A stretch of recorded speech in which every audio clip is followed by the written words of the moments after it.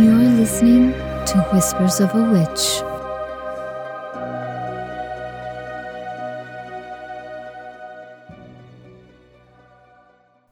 The Vampire Bride by Henry Thomas Little. I am come once again from the tomb, in return for the ring which you gave, that I am thine, and that thou art mine. This nuptial pledge receive. He lay like a corse 'neath the demon's force, as she wrapped him in a shroud, and she fixed her teeth, his heart beneath, and she drank of the warm life blood. And ever and anon murmured the lips of stone, soft and warm as this couch of thine. Thou tomorrow be laid on a colder bed, Albert, that bed will be mine.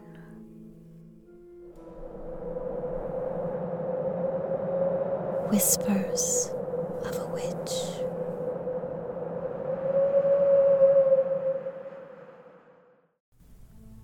The Vampire by Conrad Aiken. She rose among us where we lay. She wept. We put our work away. She chilled our laughter, stilled our play, and spread a silence there.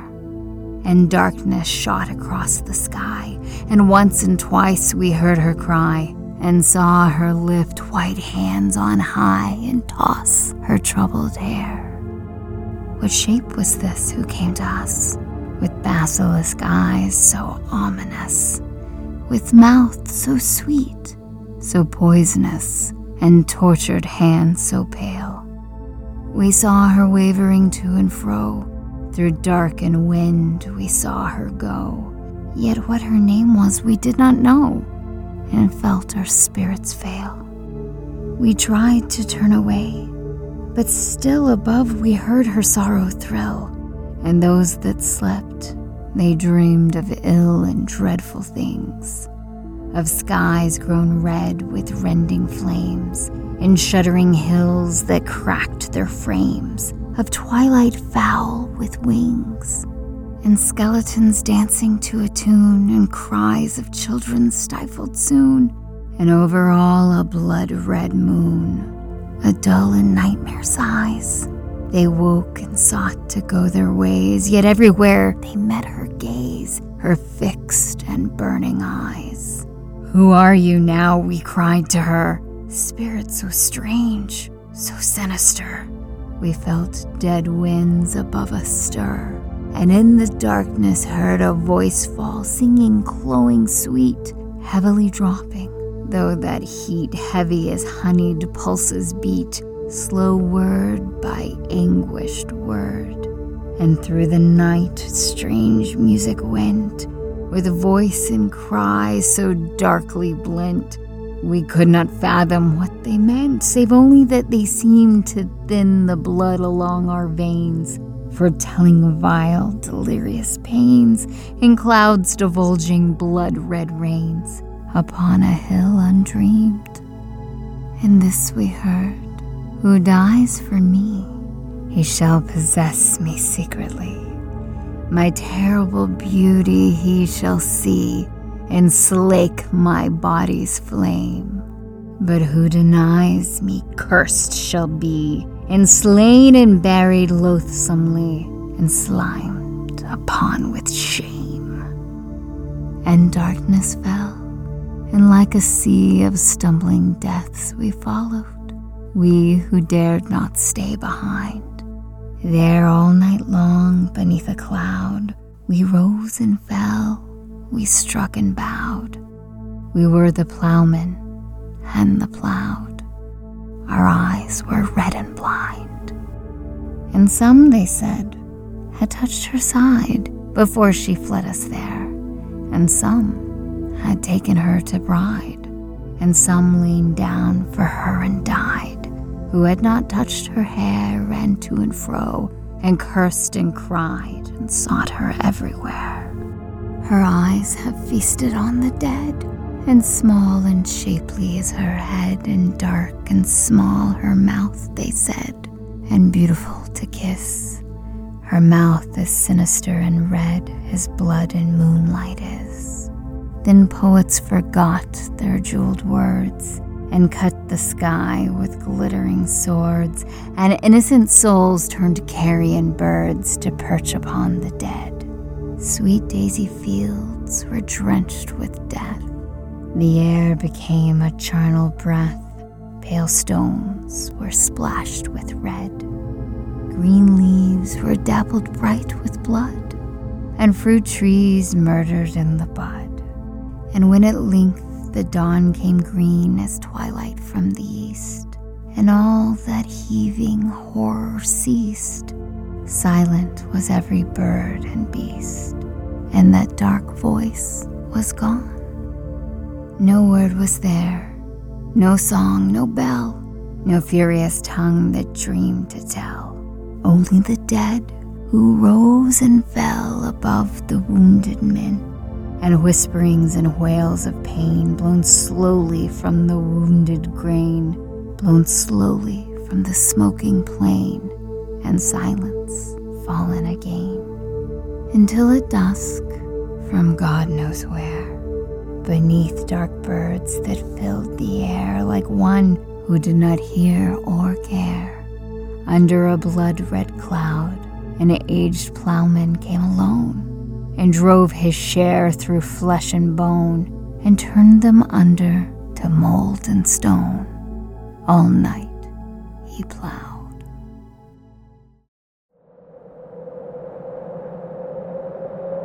Whispers of a Witch.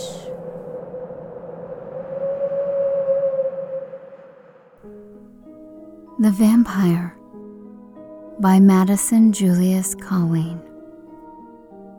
A lily in a twilight place, a moonflower in the lonely night, strange beauty of a woman's face, of wild flower white, the rain that hangs a star's green ray, slim on a leaf point's restlessness, is not so glimmering green and gray as was her dress.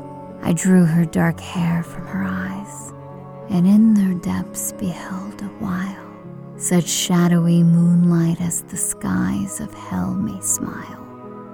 She held her mouth up redly wan, and burning cold I bent and kissed such rosy snow as some wild dawn makes of a mist.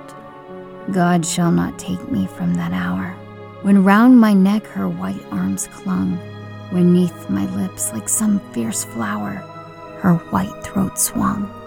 Or words she murmured while she leaned, witch words, she holds me softly by, the spell that binds me to a fiend until I die.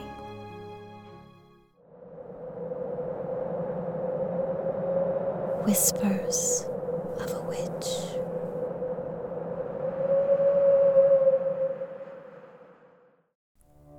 The Vampire by John Stagg. Why looks my lord so deadly pale? Why fades the crimson from his cheek? What can my dearest husband ail? Thy heartfelt cares, O Herman, speak. Why at the silent hour of rest dost thou in sleep so sadly mourn? Hast thou with heaviest grief oppressed, griefs too distressful to be borne? Why heaves thy breast? Why throbs thy heart? Oh, speak, and if there be relief, thy Gertrude's solace shall impart. If not, at least shall share thy grief. Wan is that cheek which once the bloom of manly beauty sparkled shoot.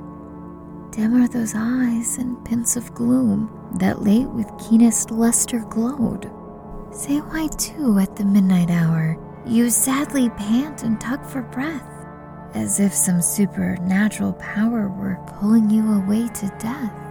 Restless though sleeping, still you groan, and with convulsive horror start. O Herman, to thy wife make known that grief which preys upon thy heart. O Gertrude, how shall I relate the uncommon anguish that I feel? Strange as severe is this my fate, a fate I cannot long conceal. In spite of all my wanted strength, stern destiny has sealed my doom. The dreadful malady at length will drag me to the silent tomb. But say, my Herman, what's the cause of this distress and all thy care, that vulture-like thy vitals gnaws, and galls thy bosom with despair? Sure this can be no common grief, sure this can be no common pain. Speak if this world contain relief, that soon thy Gertrude shall obtain. O Gertrude, 'tis a horrid cause. O Gertrude, 'tis unusual care, that vulture-like my vitals gnaws, and galls my bosom with despair. Young Sigismund, my once true friend, but lately he resigned his breath. With others I did him attend, unto the silent house of death. For him I wept, for him I mourned, paid all to friendship that was due. But sadly friendship is returned, thy Herman he must follow too. Must follow to the gloomy grave. In spite of human art or skill, no power on earth my life can save. 'Tis fate's unalterable will. Young Sigismund, my once dear friend, but now my persecutor foul, doth his malevolence extend into the torture of my soul. By night, when wrapped in soundest sleep, all mortals share a soft repose. My soul doth dreadful vigils keep, more keen than which hell scarcely knows. From the drear mansion of the tomb, from the low regions of the dead, the ghost of Sigismund doth roam, and dreadful haunts me in my bed.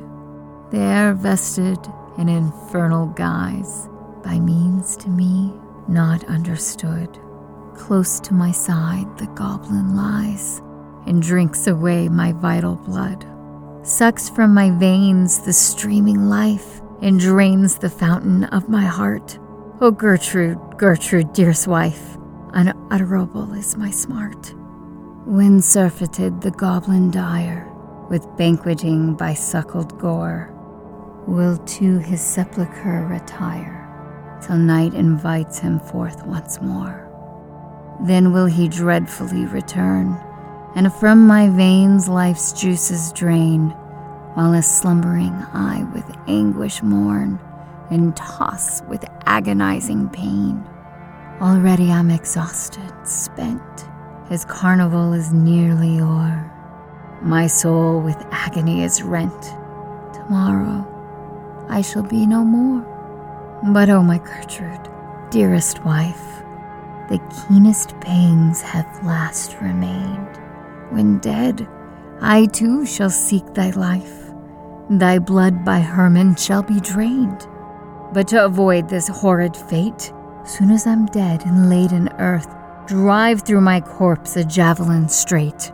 This shall prevent my coming forth. Oh, watch with me this last sad night. Watch in your chamber here alone, but carefully conceal the light until you hear my parting groan.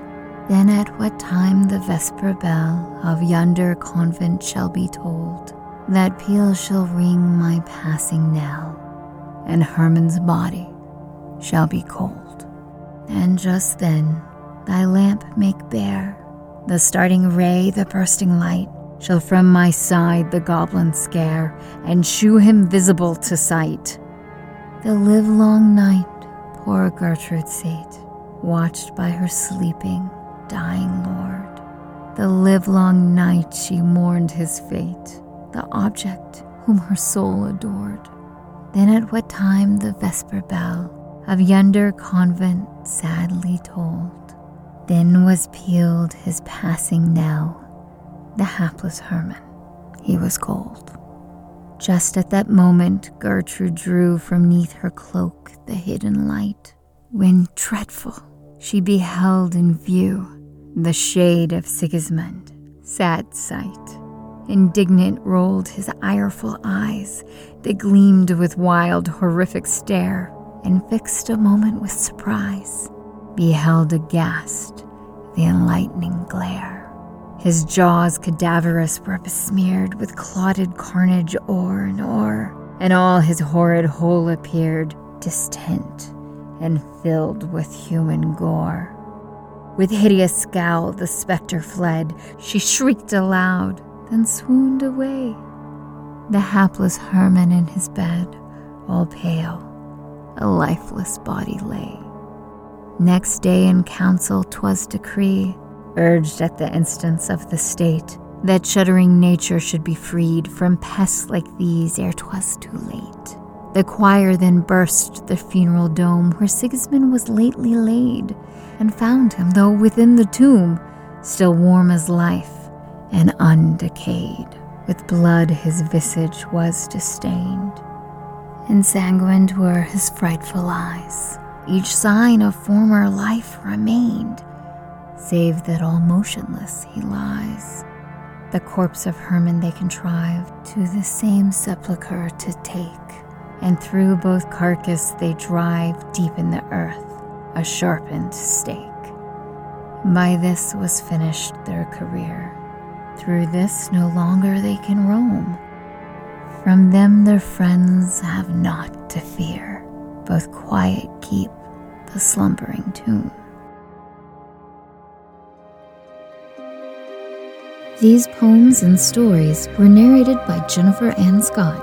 Please visit witchvoice.com, and if you'd like to support this podcast and gain access to additional recordings, including a patron-only podcast, please visit patreon.com/whispers of a witch.